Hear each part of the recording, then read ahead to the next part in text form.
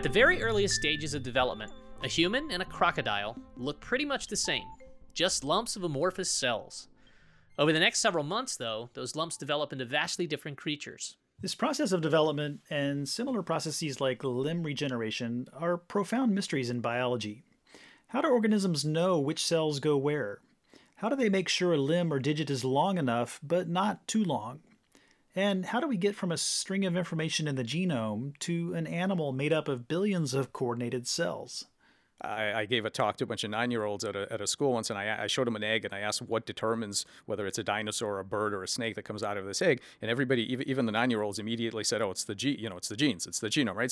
So in theory, everybody knows this, but in reality, of course, when you look at the genome, you don't see anything in there directly about symmetry type or organ number or size or eyes or any of that stuff. That's the voice of Mike Levin. He's a biologist at Tufts University who studies development in animal body plans. He's trying to understand how organisms use electric fields to direct cells to move to the places they belong in the body. All cells have passageways built into their membranes that allow ions like sodium, potassium, and calcium to flow in and out. These passageways are called voltage-gated ion channels because local electric fields determine when they open and when they shut. These electric fields also represent a kind of memory. The current state of the ion channels encodes something about the past state of the electrical field. Mike says that many organisms use these electric fields to map out their own bodies. Mike uses a lot of different species in his work, but especially flatworms called planaria. Flatworms reproduce asexually by latching onto something and then ripping themselves in half. The head portion typically grows a tail, and the tail portion grows a head, so that both halves become whole again. Remarkably, they use electric fields to figure out whether heads or tails are missing. When Mike and his colleagues prevented cells from talking to each other electrically, they found that the half-worms grew back the wrong parts. When the electric fields were distorted, the head half could be made to grow a second head, and the tail to grow a second tail. His conclusion was that electric fields are a key component of the animal's body plan. The fields that cells experience determine what form of animal they make. This is an amazing example of how organisms encode critical information outside their genome. What's even more remarkable is that this encoded information gets passed on to offspring. When Mike cut a two-headed worm in half, it regenerated 2 more two-headed worms. As previous Big Biology guest Paul Davies says, and so the information about their physical form, their morphology, 2 heads or 2 tails, is propagated down from one generation to the next, but they have identical DNA. The genes are exactly the same in the 2-tailed worms or the 2-headed worms. That information is inherited. We still don't fully understand the mechanism. Now you might be thinking, fine, but these are just weird small worms. Complex organisms like us and other vertebrates don't do such things. Wrong.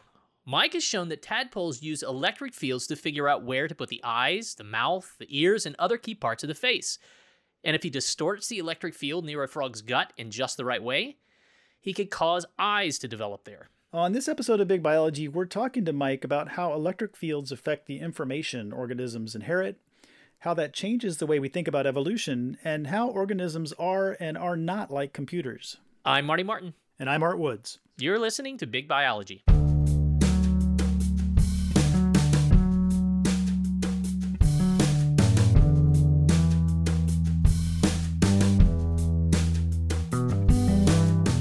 So, Mike, it's just a total thrill to have you on this show. And we want to talk about a couple of your papers and just sort of run some big ideas by you that we've been kicking around and talk a little bit about how they relate to some of our what our prior guests have said. But just to set the stage for what we're going to talk about today, I want to maybe try to articulate what I see as a key biological problem that you've been working on really hard for a number of years, and that's maybe the fundamental problem in evo-devo biology, and that is how do developing bodies produce the right tissues in the right place at the right time. And, so if we take an organism like me, I'm a bilaterian, so I have left-right symmetry, and I have a head and a tail, essentially, and some limbs along the way. And as I was developing from a fertilized zygote, my embryo made all the right decisions, or I guess maybe questionable decisions. Yeah, the presumption's there. Be careful about where to put the main parts in my body. And so, how do embryos do that overall?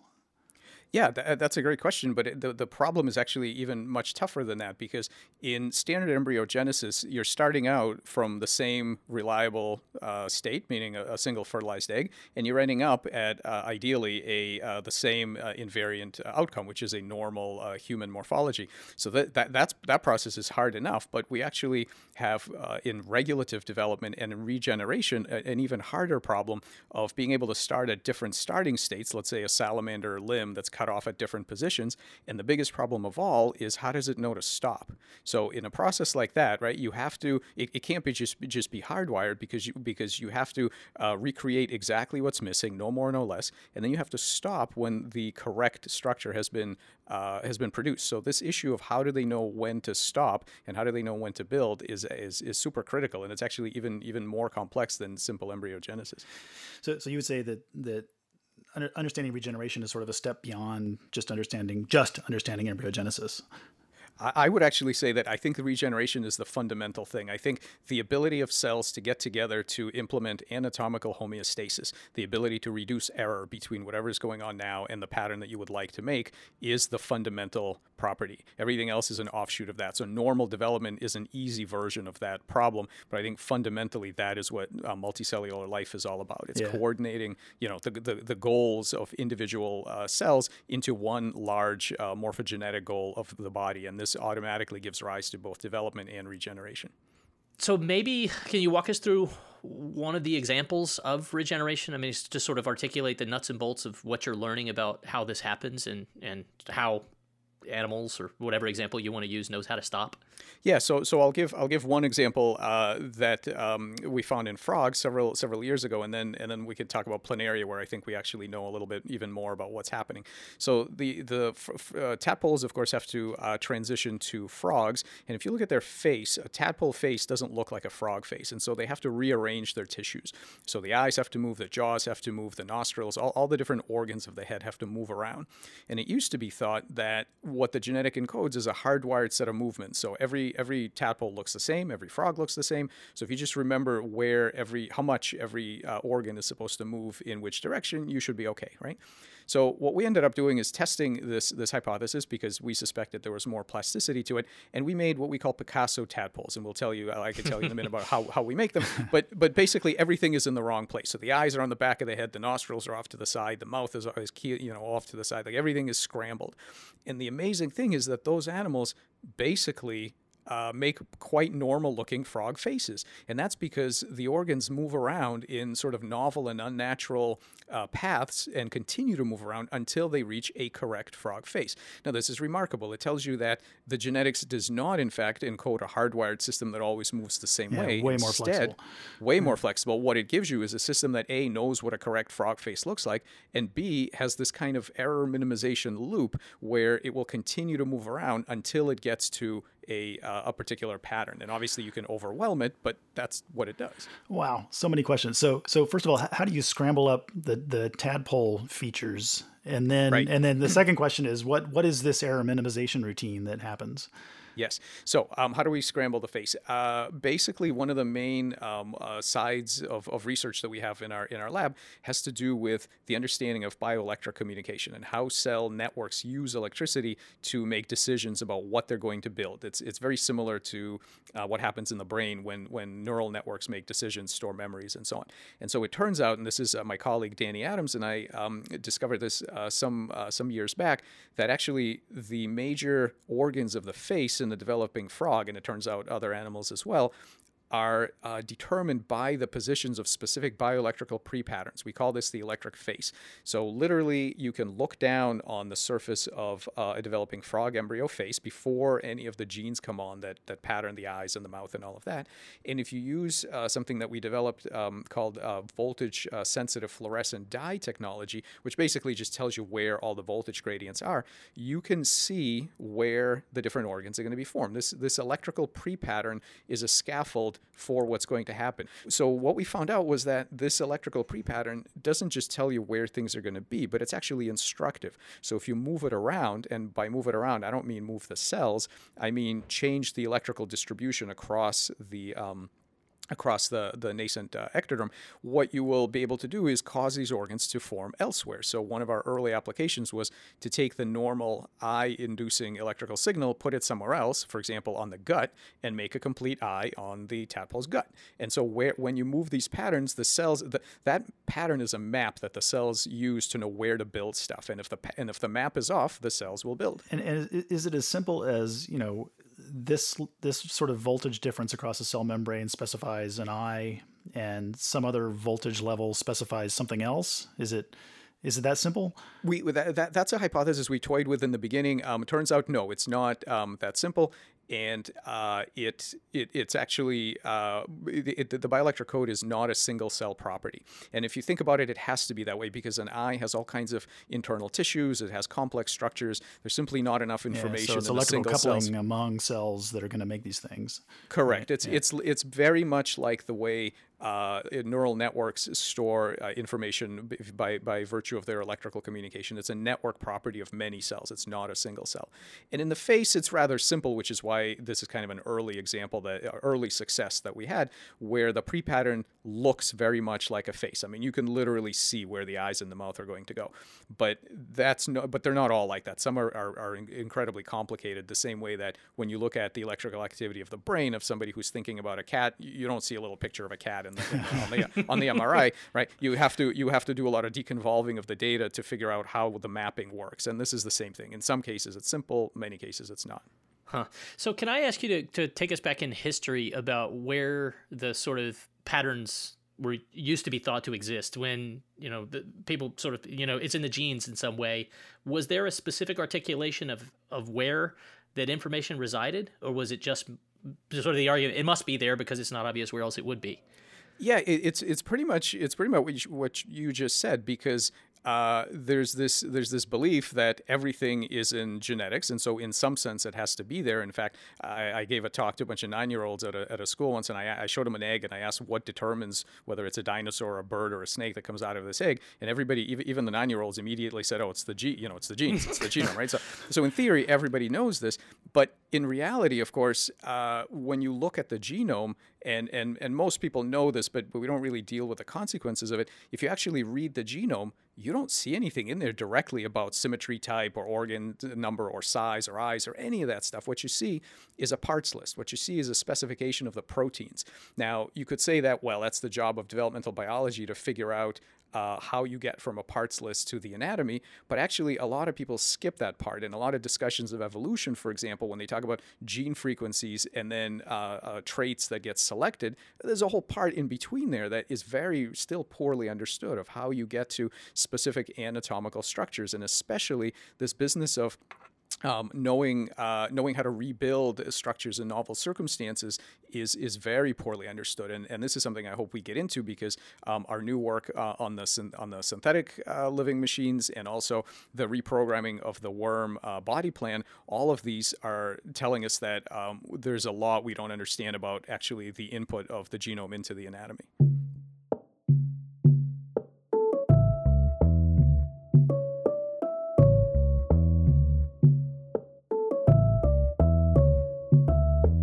Let's just sort of continue on talking about bioelectricity for a little bit. We want to hear about your experiments with planaria, these worms that have this amazing ability to regenerate parts. So, as I understand it, if you cut a planaria in half, then the tail will regrow a head, and the head will regrow a tail, and you can cut it into much smaller pieces, and it will regenerate often the entire planaria from even a very small piece.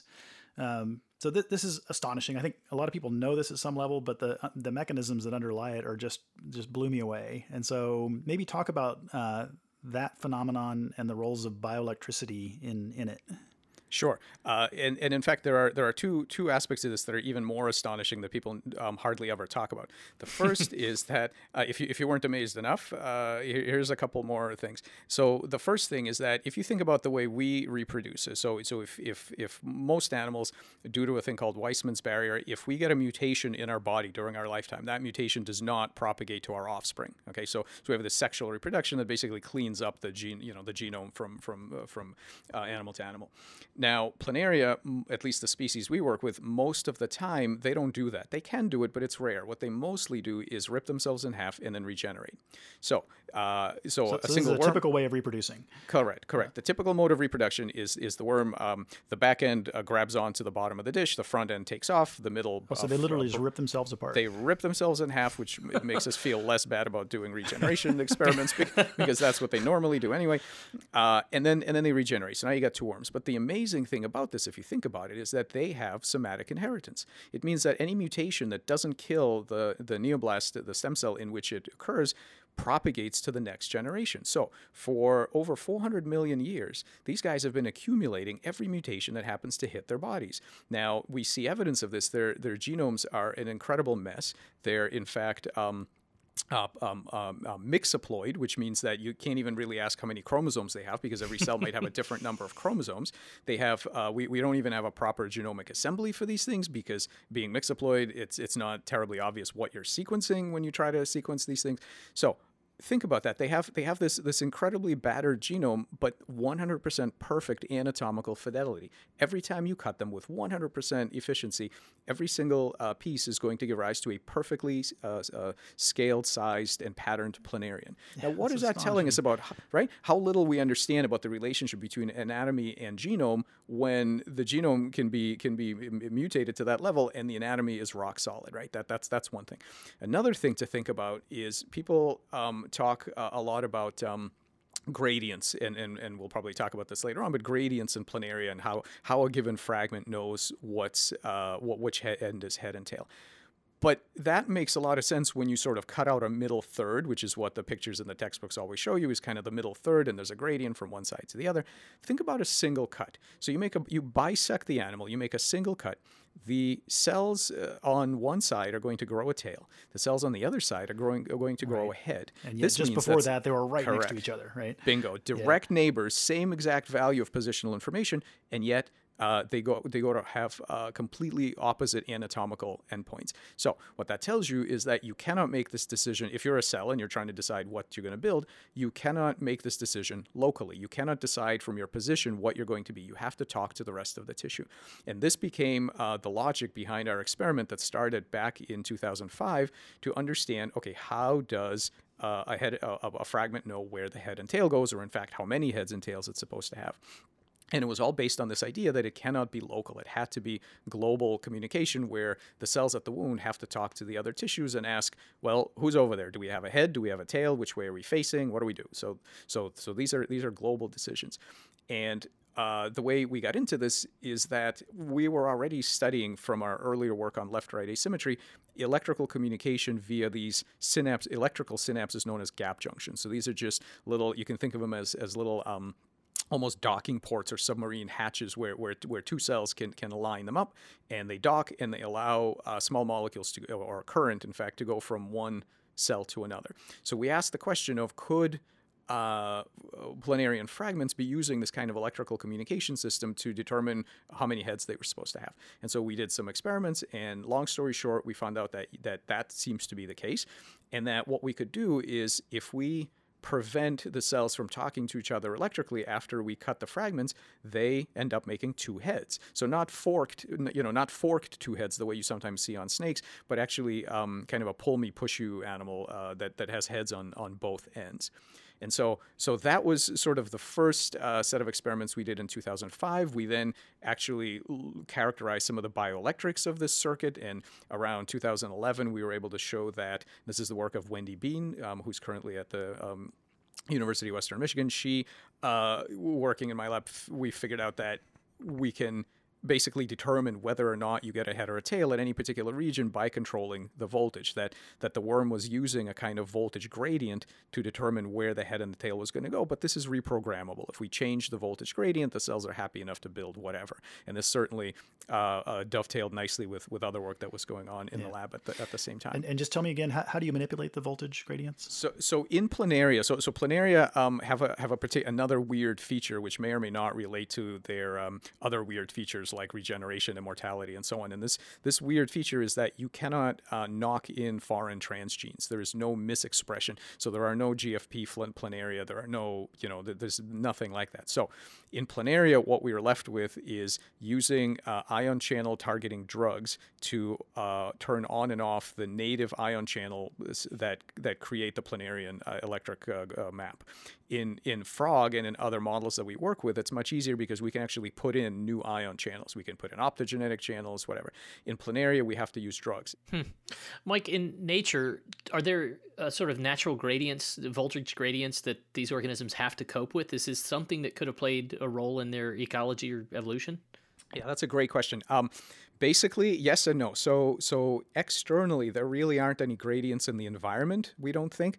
However, recent data that we've been working on suggests that some parasites, and in particular some microbiota, so like bacteria that live on these things, have keyed into the system and actually produce compounds that trigger the host's ion channels to alter the body in ways that are beneficial to the bacteria. Wow. So certainly the bioelectricity. Yeah. Absolutely. Yeah. Certainly there can be, but the majority of this is really internal. It comes from evolution. Basically, long story short, evolution figured out early on that electricity is a super convenient way to process information.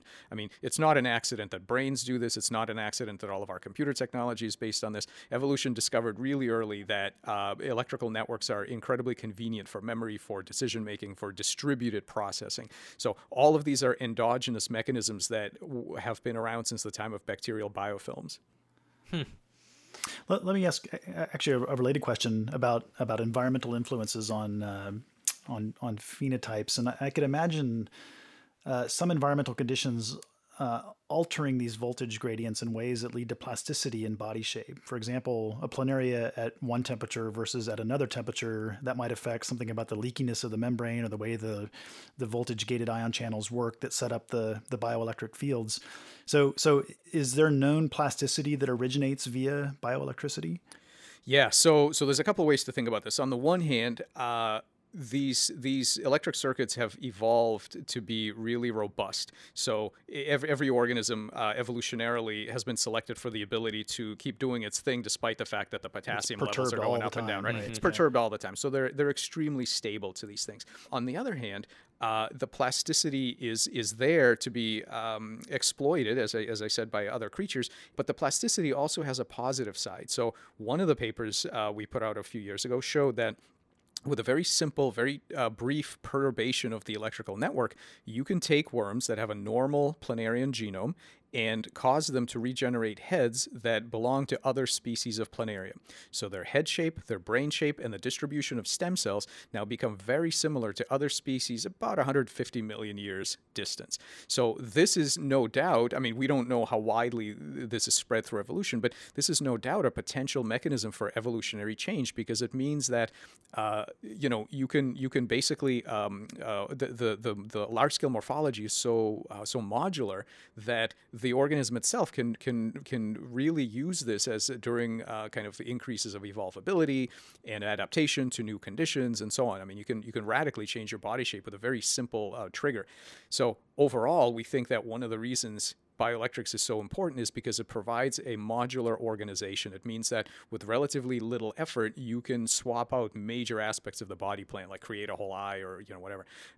So that I'm sure that has implications for evolvability. I mean, how different are species of planaria? The body form, is it relatively consistent in the behavior, the ecology? How diverse are we talking? Yeah, so we specifically looked at planaria that have very different head shapes. So they could be round, they could be flat, they could be triangular, they could be all different head shapes. The brain shape is quite different. Behavior is interesting. We hadn't published it, but we have a bunch of unpublished work trying to ascertain whether these worms, in fact, take on the behavior of these other species. And I can't say too much because we don't have a published peer-reviewed paper on this, but that's certainly a very important topic. There's a lot of diversity. We've done similar things in vertebrates. So at one point we made tadpoles with tails that look like zebrafish tails.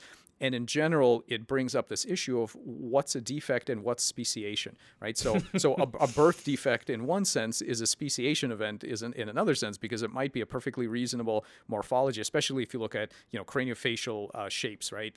What's considered a birth defect from the perspective of one standard species might simply be a very workable organism in a different context. So that raises those kinds of interesting questions.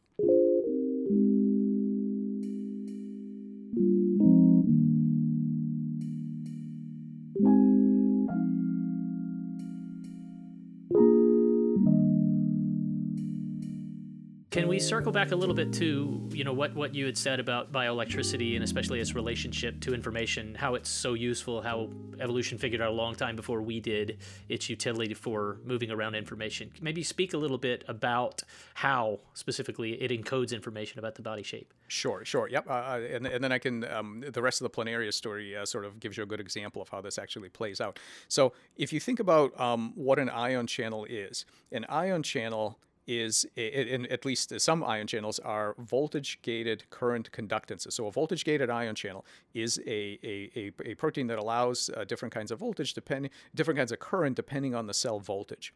So that's basically a transistor. That means that the past electrical state of the cell determines the future ion flow through the cell. So that's immediately a kind of memory. And it immediately enables feedback loops, both positive and negative. So this is from computer science. We know that if you have this kind of computational element, you can immediately make logic gates, and you can make very complex networks with really interesting self-organizing behavior and computational processes. So bioelectrics really enables computation. It enables distributed computation because it means you can very easily connect networks into cells into networks. It also, bioelectricity is a really a great example of a central node in a kind of bow tie architecture. So there's been a lot of talk in biology about bow tie architectures where a lot of things feed in and then a lot of things come out, but there's one sort of functional node in the middle. Bioelectrics is great for that because if you think about it, you can get to a certain voltage by lots of different ion channels, right? It's not only one. And so it's not a one-to-one relationship between the voltage and any particular gene. This becomes super important in a lot of our work. And conversely, any given voltage can activate a bunch of other, let's say, transcriptional events, other cell behaviors downstream. So voltage is a really nice kind of control hub for a lot of these things. And evolution has used this really to a large extent. And if you want, I can talk about how this plays out in Planaria. But before you do that, can you just give an example of what you mean by computation? So how would a cell network use bioelectricity to do a computation? Sure. So one example, and we just put out a kind of a theory paper explaining this, is you might want a cell network to be able to determine whether the pattern of the body is or of a certain organ is correct or not. So this is a pattern recognition task. Now, I'll back up by saying that the question of what exactly is a computation is something that people argue about vigorously. I've been to conferences where we spend all day arguing about what really is a computation. Sounds exciting / distressing. It really was. We at one point we had a guy who was actually a computer scientist who was arguing that there is no such thing as a computation, which was really really interesting. But anyway. So you could imagine a cell network that as input receives information from the spatial organization of some other organ, and then its job is to decide whether that pattern is correct or not. So do I have the right number of fingers, or are my fingers the right length, or is this kidney shaped correctly, whatever? And the cells have to decide that, and then they will have to issue an output that is either do nothing because it's fine, or grow some more in this particular pattern because you're not correct. So that is an example of a computation, and that kind of a thing can be nicely handled by an electric circuit. Another example is a much simpler example happens with normalization. So if I take a cell, a small group of cells in the body, and depolarize them, one of the things that they're going to do is This is basically an early form of neoplastic transformation. This is how cancer begins. And what the neighboring cells do is, with their active gap junctions, they constantly try to override that. They basically sort of try to bully outlier cells into having a generally correct overall voltage. And this is their attempt to maintain a coherent sheet of cells and not let any of them sort of go off on their own and revert to a cancer-like phenotype. So that is a very simple kind of example of how bioelectrics tries to maintain global state over single cell state. So are you saying that cancer involves in part cells disconnecting themselves from local bioelectric networks and sort of assuming their own electrical phenotypes? Is that? Yes. Yeah, exactly. And so if you think about it, the question, and we've done a lot of work on this in cancer, the question isn't really why do we get cancer? The question is, why is there anything but cancer? Because because think about how, and I've got some movies that I usually show at talks of these amazing single cell organisms and all of the stuff that they do. And it's quite clear that individual cells are very competent and they handle their own little local goals with their physiological, anatomical, structural, and behavioral goals all in one cell. No brain, no other cells needed. So why don't they all do that all the time, right? Correct. The question is, what could possibly possess a group of these cells to get together and form, work towards a much larger structure? And we have some thoughts on why that is. But long story short, what happens is by assembling into these electrical networks, they are able to take on larger scale goals, morphogenetic set points instead of single cell homeostatic set points like temperature and food level and so on. So by taking on these goals, they form large scale patterns that basically keep a lot of cells quiescent in the body. But this process can break down. And when it breaks down, what happens to a cell that becomes electrically isolated from its neighbors, it basically decides that the rest of the body is just environment. At this point, it's on its own. It reverts back to its unicellular self. And then, as somebody said, the dream of every amoeba is to become two amoebas. So at that point, I forget who said it, but at that point, these cells are basically treat the rest of the body as outside world. So that boundary, that boundary of the self shrinks from the boundary of the whole organism to the surface of a single cell. And they go where they want. They eat what they want. They metastasize. And we've done a lot of work on this. So it strikes me that these same issues might arise in the context of the evolution of multicellularity from unicellular ancestors. And so are there sort of bioelectric kinds of switches that you can imagine that might facilitate multicellularity? Yeah. You should come work in our lab. That's a great idea. I'd love to.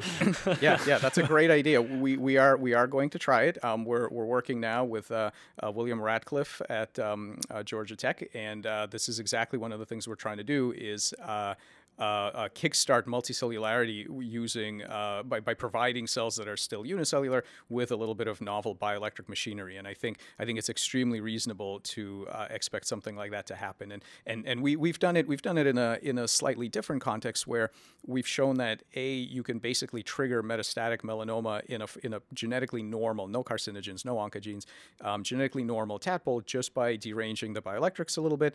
But better yet, we've shown that if you do throw human oncogenes like KRAS, P53 mutations into a tadpole where they normally make tumors, you can actually prevent the tumors if you artificially force those cells into a normal bioelectrical state, despite what the oncogene is telling them to do, which is to depolarize and disconnect. And then there's a very impressive tumor suppression effect. So that's kind of a forced multicellularity on cells that are trying to defect. So I want to probe that a little bit more, because it sort of suggests that however the bioelectric field is generated, that it is, and you alluded to it earlier, that it is a pretty important thing to maintain within limits. It's not something that can really bounce around a whole lot. Otherwise, things just plain won't work. So maybe is it really that way? But before we go too far down that road, can we go back to what you had said just a minute ago about your ideas about what drove the transition from single-celled life to multicellularity? Are you willing to sort of share what your thinking is there, or is this still a work in progress? No, I can share. I mean, we're obviously doing more work on it, but the first paper on this just came out in one of the Frontiers journals, and it's kind of this very Wild paper on the origin of the self and what in fact is a self and where do you put the boundary of the self, because I think that's critical. It's not a philosophical issue. It's critical in both multicellularity and cancer. And so I can tell the following story, and whether or not the story is correct will only be seen through experiment, and so we'll find out. But I'll give you the hypothesis of the story. There's these ideas largely emerging currently from somebody named Carl Friston in the UK that have to do with active inference and surprise minimization. So the idea is that all living systems, in order to survive, try to minimize surprise. Basically, they try to build an internal model of the world so that when things happen, they expect it. They know what to expect. They infer patterns from their life experience. So if you think about a single cell trying to minimize surprise, one of the least surprising things around is a copy of yourself. If you would like to not be surprised by your environment, one thing you might want to do is surround yourself with copies of yourself so that you have a much better idea of what's going to happen. And so one of the drivers of multicellularity might be this kind of this balance between surprise minimization and infotaxis. Infotaxis being the desire for more information, for more measurements that will refine your model of the world. So we have, and I do this work with somebody named Chris Fields. We have a bunch of papers on this where we look at these dynamics and we ask, how do cells join up in order to handle their information tasks? So you can see this is a little bit of a different approach than a lot of people that might take this on a kind of focused on specific molecules or focused on maybe game theory and competition and things like this.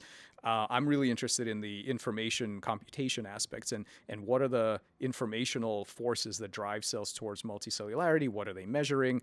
And what are they minimizing that enables them to most effectively work together? So I think that is to a lot. And now I'm also not saying there's only one. Obviously, we know there are multiple origins of multicellularity. There could be lots of forces at work. But I think this is an important and underappreciated thing, that it's really about what measurements cells are making and what set points are they trying to maintain through some sort of homeostasis.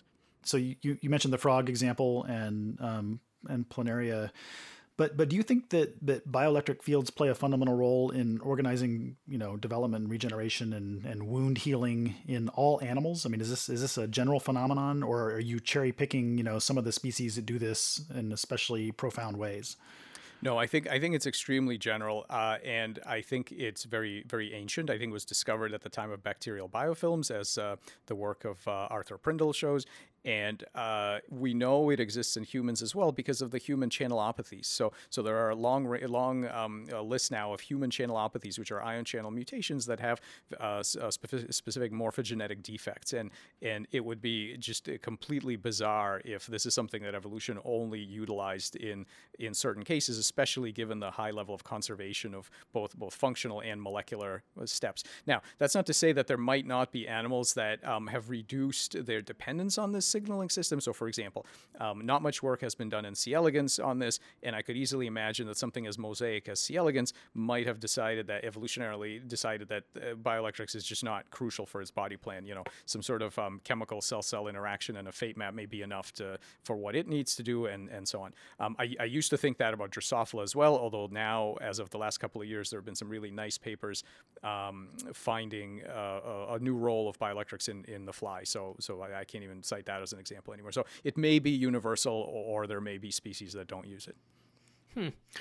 So how do you put that together with, the fact that, in humans, for the most part, amputations are bad news for us, except when we're young, lose the very distal tips of our fingers and such, maybe we can regenerate. But regeneration is not, there's a component of what we're talking about, and that's an advantage that's been lost by most, at least large organisms. Why?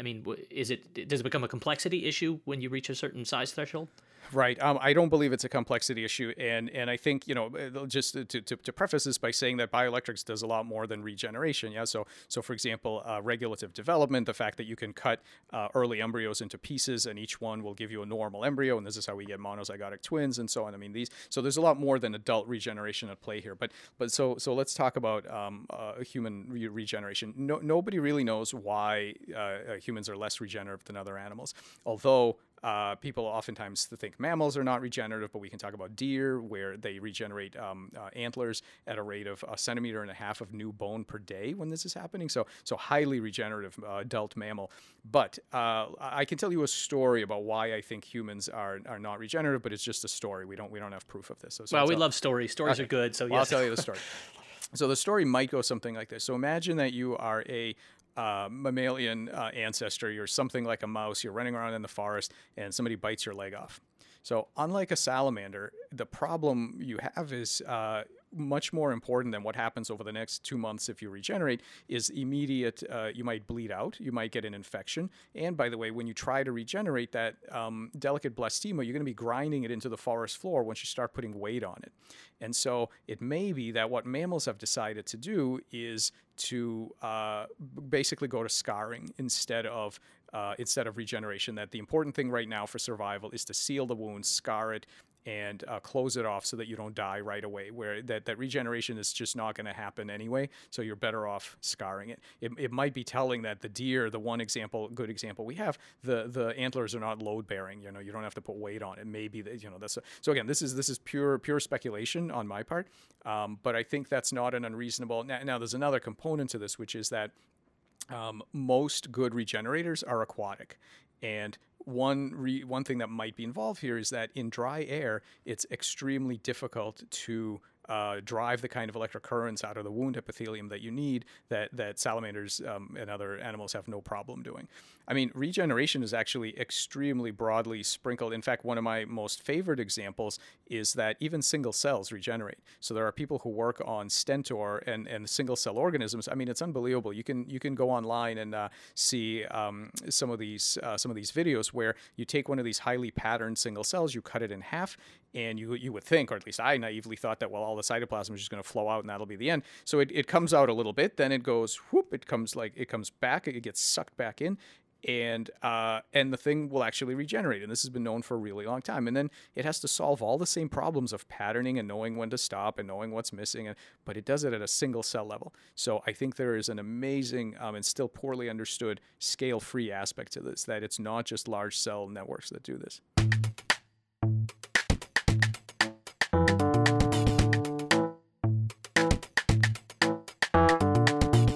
Mike, so I want to switch now and talk a little bit about a non-bioelectric thing, or at least I think is non-bioelectric, and that's your recent work on vector transport of morphogens along nerve cells and the roles that those play in patterning development and regeneration and sort of where body parts are. And I'm thinking specifically of this 2019 paper by Alexis Pitek.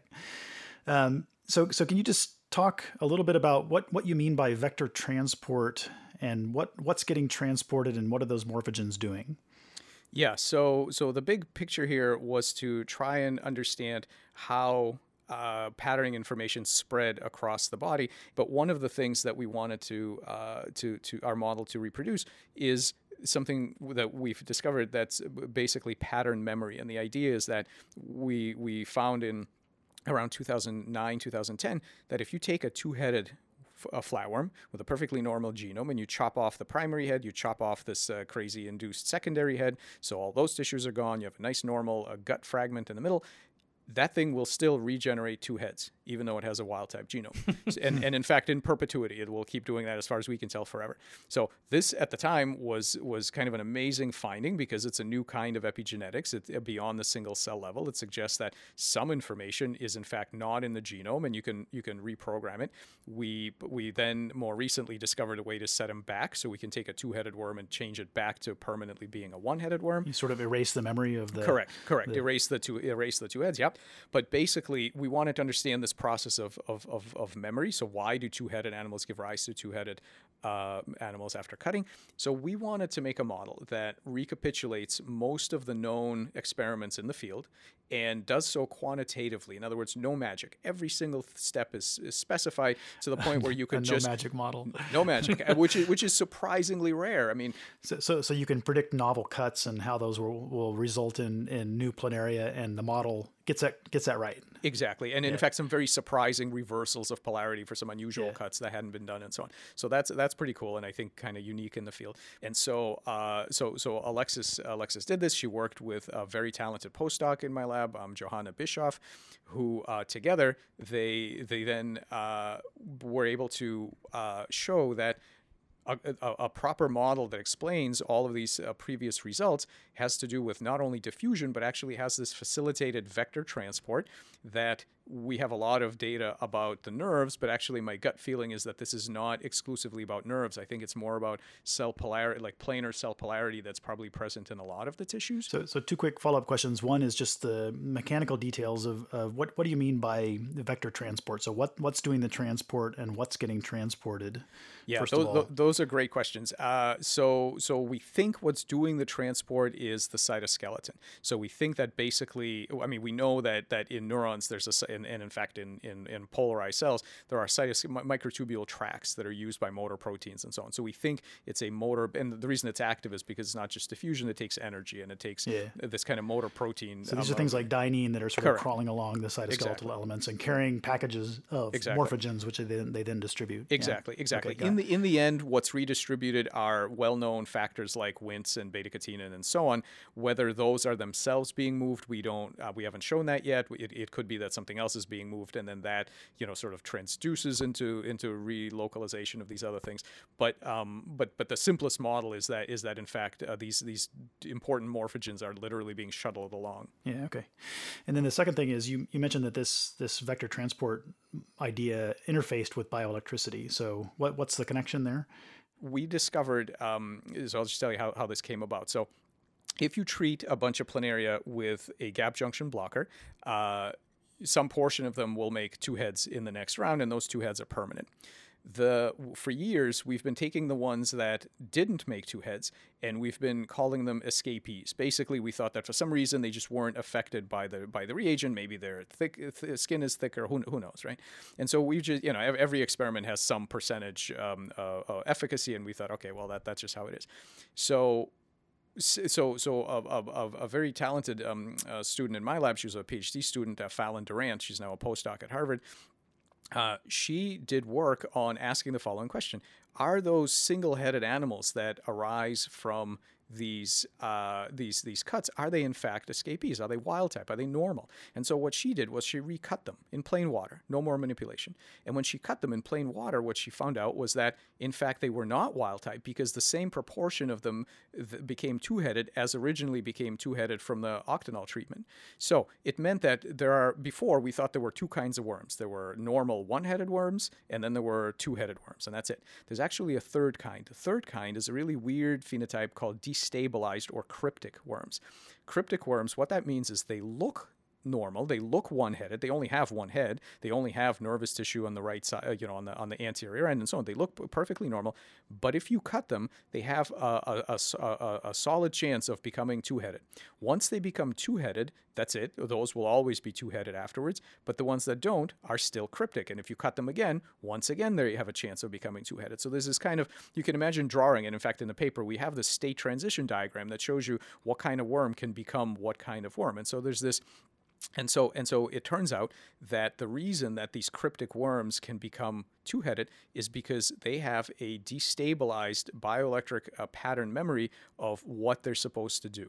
And there's a couple of different ways to think about it. One paper that we just published thinks about this as overlapping inconsistent memories in the visual system, like the rabbit-duck illusion, that kind of thing, where you can have an electric network that finds it hard. It has to settle into one or the other, but they're sort of both there, and it's kind of bistable, right? Like visual illusions like that. So that may be part of how it works. But the important thing is that there's this bioelectric circuit that basically tells we already knew this. There's a bioelectric circuit that decides head or tail, but the bioelectric circuit can be put in a state where it's bistable. It can go one way or the other after injury. And this is really important to me. This is where this really becomes like a memory, because if you think about a one-headed cryptic worm, and you look at the bioelectrics and you see that it's not normal. It's, let's say it's got depolarization on both sides, even though there's no head on the posterior side. what you see right away is that the bioelectrics is not a readout of what the anatomy is right now. It doesn't match what the anatomy is right now. Unlike normal worms and two-headed worms, the bioelectrics tells you exactly what the anatomy is now. This is much more subtle. This is a readout of what the anatomy will be if you injure the thing. It's like a latent memory that's in there, but it's not being expressed. So now we're to the point now where we can rewrite these memories in any direction. So we can wipe it, we can induce it. And it's rather remarkable that a single planarian body can hold more than one a memory of what a proper worm is supposed to look like, and it doesn't act on it until you injure it. That information is sort of latent. So when people ask where is the memory, we now know where it is. At least this. I mean, no doubt it has other roles. No doubt there are other things about head shape and eye number. We have to do more work on that. But at the very least, for the number of heads, you can see where the memory is, and you can see that it's a kind of latent memory that doesn't get consulted until the animal needs to repair itself. And so the important future goal of this research is to merge the two models. So we have a really good understanding from Johanna and Alexis's work of how the two-head memory is propagated.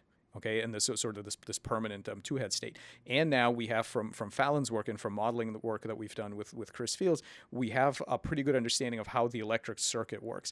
The electric circuit, by the way, functions within 3 hours of regeneration. It is the earliest known step in planarian regeneration. All the stuff that happens after that are things like Wnt and beta-catenin signaling and NOTAM and all these things. They happen downstream. So the electric circuit makes a decision quite rapidly.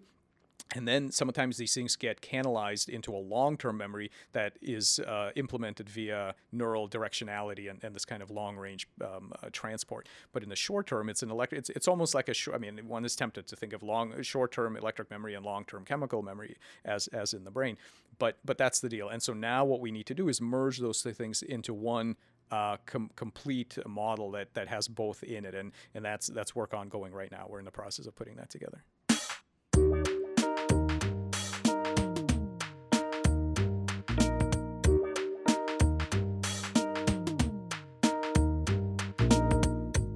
Wow, I have about 1,000 questions to carry on with this line of thinking, but in the interest of time, let's try to zoom out a bunch. And what do you think about the evolutionary implications of such things? I think the skeptics would say Planarians are just freaks. Everything that you're learning in these guys, it doesn't really transfer. They're all great stories, but doesn't work for plants, doesn't work for elephants. I mean, what's your thought about the implications of what you're doing in bioelectricity specifically for the way that we're thinking about evolution now?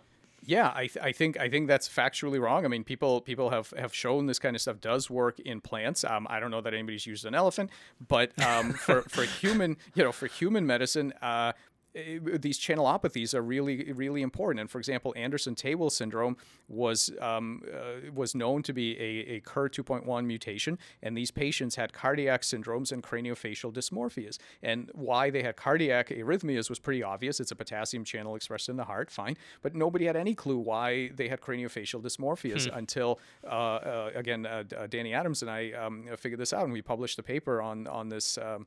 Explaining how this works. And so I, again, don't know about elephants, but from bacteria to man, it seems to be a constant factor. And I think it's very clear now from the work on basal cognition and the evolution of nervous systems where brains got their tricks. I mean, brains basically speed optimized dynamics that were happening in cells and tissues long before neurons showed up. And what happened is that bodies used to make electrical networks that thought about the configuration of the body in sort of morphospace during development, and later this became adapted to thinking about the configuration of the body in three-dimensional space during running around and trying to escape predators and so on. So this is an ancient system that is absolutely conserved from bacteria to man. And we are now using this thing for biomedical approaches. So we have work in our lab looking at limb regeneration in rodents. We're looking at cancer suppression in human tumors.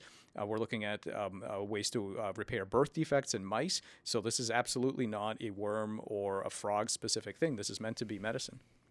And in the sort of more, I mean, I'm going to challenge you to put the work that you're doing in the traditional context, really because this is something that comes up on so many episodes, the modern synthesis in evolutionary biology and the relative roles of genes versus other forces in shaping the phenotype and influencing evolution.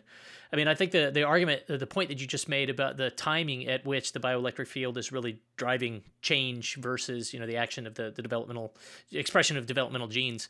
I mean, what do you think is a sort of promising step in the merger of the types of work you're doing in traditional evolutionary thinking, or just generally where we are in evolutionary biology now? Yeah, so I heard two different questions there. So one question is, where do bioelectric control sit with respect to the known signaling factors, gene regulatory networks, and everything else, like during the life scale of an animal? So there, while it is true that bioelectric states turn on and off all of the important genes that we know about, we have frizzles and WNTs and BMPs and all of that, it is also true that bioelectric states are themselves produced by ion channels, which are encoded by the genome.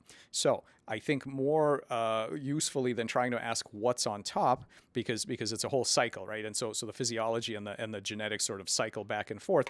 I think a better question, which is often asked by network scientists these days, is where are the best control nodes? And by control nodes, I mean where does the least amount of influence or input give you the most complex control of what happens? And I think for my money, bioelectrics is an incredibly convenient set of control nodes, because with very simple inputs, we've been able to make eyes and trigger limb regeneration and reprogram tumors and fix brain defects and all of these other things, which suggests with very simple controls that what we're finding here is the natural modular structure of development. We're finding the subroutines in the software of pattern formation. And this is, to me, again, so my background's computer science, so everything looks like this to me, but I think it's rather apropos that this is very much a reverse engineering task. We've given these animals and plants which have amazing plasticity. Our goal is to understand the software, which in part means to identify the hooks, the control points. You could try to assemble a hand from stem cell derivatives and try to pattern the growth factors everywhere they go, but how many hundreds of years is it going to be before we can do that? It's much nicer if we understood the causal architecture of the system itself and said, okay, this is how the system understands where to build the arm and what an arm is, and here's the simple signal that is going to cause it to do that. And so that's one. The other issue you brought up was kind of the evolutionary context. So I think a good way to think about this is via the distinction of software and hardware. And a lot of people go crazy when I say this, and it is not because I think living things are computers in the way that we have computers right now that you and I are using right now. That is not what I mean. What I mean is that there's a fundamental and deep insight of computer science that if your hardware is good enough, you are much better off programming it by inputs and by experiences, by signals, not by rewiring. In the 40s, to reprogram a computer in the 40s, you literally had to move wires around. And now, if I told you that in order to switch from Photoshop to Microsoft Word, you had to get your soldering iron out and get in there and start moving, you'd say that's crazy. Well, why is it crazy? Because the computer hardware is good enough that it's reprogrammable. And I make the argument that biology is absolutely reprogrammable. Evolution discovered this very early on. And so what we're better off with is this idea of thinking about the genome is not the software of the cell by any means. The genome is what specifies the hardware. The genome is what tells every cell what proteins it gets to have. But once you've made that hardware, much like any of the good digital hardware that we make, it has a default behavior, which is what it'll normally do when you turn the juice on, but it is also reprogrammable, meaning by judicious choice of inputs and signals and experiences that it has, upgrading your app. Exactly. It will move to other, it has lots of capabilities that it will go to other modes of being besides the default that normally just happens when you turn on the power. So this is the kind of thing that's seen. I don't know if you wanted to talk about this at all, but our latest paper on the xenobots, this is exactly kind of where this work is going, is to take these cells, perfectly normal genome, no genomic editing, and to ask, what can we reboot you into making with appropriate signals? Are you happy enough to make something completely different that's not, in our case, frog-like? And the answer is absolutely. And this is I think the right way to think about this. I think evolution targets the hardware, but the hardware is amazing, and it it encodes systems that have massive plasticity that actually help evolvability. And we could talk about this for a while. I'm actually writing a piece right now with Raphael Yusti, Dan Dennett, and David Haig about the use of this kind of plasticity to really make things evolvable and modular. Awesome. Well, super quick comment. I can tell you've been collaborating with Paul Davies because we had a conversation with him about 6 weeks ago in which we talked about this sort of software hardware distinction, and he made some sort of very parallel points. It was really great. But yeah, I do in the last 10 minutes or so, I want to talk about your yet another mind-blowing paper that you published recently, this one in PNAS on Xenobots. And if I can just sort of paraphrase how I understand it. So you use stem cells from Xenopus frogs, and you put them together in particular ways that were specified by a sort of computational algorithm that you designed to find structures that would be the most functional in the environments in which they were operating. And then you built these things, and they worked, right? So tell me how wrong I am about that description of Xenobots. Sure. Yeah, it's not too wrong. The big picture, of course, was twofold. We really wanted to understand plasticity of cells, and we wanted to understand what they could be willing to build when you liberate them from the constraints and the boundary conditions of a typical frog embryo. And the next and the sort of the bigger utility of it beyond making little frog robots to do specific things is to really understand how to motivate cells to build things in regenerative medicine, but also to adapt these kind of lessons learned into robotics and communication systems and so on. So what we did, and this is not so much about stem cells because the cells that we took were basically destined to become skin and muscle, and this is work that we did very closely with Josh Bongard's lab at University of Vermont. And also, it should be noted that the stuff reported in this paper is just the tip of the iceberg. There's lots more there. So some of the conclusions I'm making rest not just on what's physically in this paper, but some of the other things we've seen that you'll be seeing later this year, hopefully. So Doug Blackiston, who's a staff scientist in our lab, very talented developmental biologist and microsurgeon, what he was able to do is basically take embryos, take some cells out of them, mix them up and put them in a little hole, and let the cells decide overnight what they're going to do. And the cells, probably for reasons that I described before, there is sort of desire to build multicellular bodies that minimize surprise and all of that. They get together and they form functional novel creatures, which we call xenobots for Xenopus laevis, that's the name of the frog, and biobots for this kind of idea of making synthetic living machines. And these cells get together just sort of their own volition. I mean, just by the fact of being close together, you don't have to chemically treat them to make them do Absolutely not. They get together on their own. Mm-hmm. We can provide in this paper what we show is simply sculpting them. So after they get together, we sort of cut out different regions to make the whole thing look a certain way, and then but actually we can give them other signals to make them do various things. And Sam Kriegman, who's a grad student with Josh at UVM, what he did was to make a computational platform that evolves in a virtual world, evolves designs for robots to specific specifications. Let's say you wanted to walk or something like that. And so then what we had was a very nice back and forth that was basically a cycle of they evolve a design that they say will walk a certain way. Doug actually builds it. We characterize its behavior. We tell them what happened. They refine their model. They give us back a new design, and it goes back and forth. And the goal is twofold. One is to understand the rules. So what we really want to know is how do we determine what is going to happen and what shapes are these things going to make. And two is to make a computational pipeline that enables us to make things that we're actually interested in for specific applications. And it's kind of amazing so I think one of the most amazing things about these things, besides the plasticity of these cells, is that unlike most organisms on Earth, well, I guess all other organisms on Earth, these do not have a biological evolutionary history. The individual cells do, but they were selected for the ability to sit quietly on the surface of a tadpole and keep the bacteria out. They were not selected for the ability to run around and work together and do all the things that they do. Whereas instead, they have a digital evolutionary history. They have an evolutionary history that occurred in a virtual world. They are the first living machines designed basically by a computer. And so their evolutionary history did not occur on Earth in a biological niche. They occurred in a digital simulation. And I think that's a totally novel scenario. So what do you envision as the sort of long-term utility of Xenobots? Like, if we were to imagine a pipeline that is producing things that are, has some economic or medical use, what are they going to do?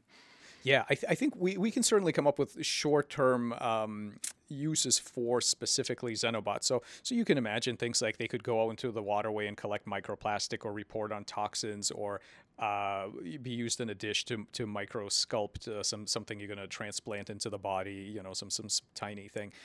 Maybe they go in the arteries and scrape the plaque off the walls, or maybe they hunt down cancer cells. We can come up with these kinds of things. I think the much bigger picture here is not that we're going to necessarily be surrounded by robots made of frog cells, taking care of all our needs. I think the bigger picture here is that once we understand how small, highly capable goal-seeking units arrange into larger structures that do specific things, this will have an impact in regenerative medicine, of regeneration of body organs and so on. It will have impact on new robotics, on communication networks, Internet of Things. I think that's the big picture. The big picture is really to understand how small things scale up into large goals. I think that's the big picture. But in the meantime, there are plenty of really useful things that I think these type of robotics can do, and we'll certainly be trying to make them. So I think the last thing, Art, unless you have any more questions, Mike, the last thing that we always give our guests the chance for is what else would you like to say? Have we left off anything that you really want to make sure you communicate to our listeners? No, I think the only thing I would say is that my lab focuses on bioelectricity. That is not because I think other things are unimportant. Certainly, biomechanics, chemical, genetic networks, and all that are important. And I think the magic here is not bioelectricity per se. It's the fact that bioelectricity really enables evolution to exploit the laws of computation. So I think what evolution does is it exploits physical forces to do very interesting kinds of computation, and that is really the future of biology. I don't think we're going to be able to micromanage a lot of the outcomes that we want, let's say in regenerative medicine. I think it's much better to understand how the system regulates itself, and these questions of unification, of selfhood, of computation they're no longer philosophy. They're here with us in biology, and now these new techniques from synthetic biology, and better yet synthetic morphology, are allowing us to actually start to construct some of these things and watch them happen in front of us. And I think that's super exciting, and I'm just thrilled.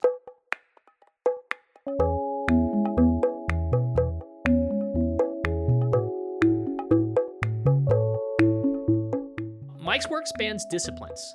Before he was a biologist, he was a software engineer and owned his own software company.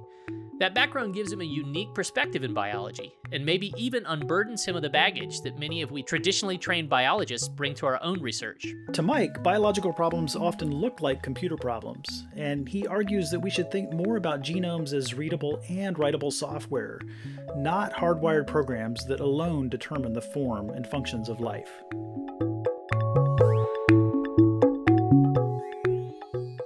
Thanks for listening to this episode of Big Biology. We hope you're staying healthy during this coronavirus pandemic, and we hope that this episode provided a healthy dose of distraction from never-ending coronavirus coverage. If you have questions about the virus or any other big biology topic you'd like to hear about, send your ideas to info@bigbiology.org. And please don't forget that we're a volunteer operation. If you'd like to become a patron, go to patreon.com/bigbiology, or go to our website, www.bigbiology.org, to make a one-time donation. Or you can just spread the word about the show over your social media channels and give us a rating on iTunes. Thanks to Matt Blois for producing this episode. Michael Levine manages our social media accounts and produces the student spotlights, and Dana Baxter helps with background research. As always, Steve Lane manages the website. Thank you to the College of Public Health at the University of South Florida and the College of Humanities and Sciences at the University of Montana for support. Music on the episode is from Poddington Bear.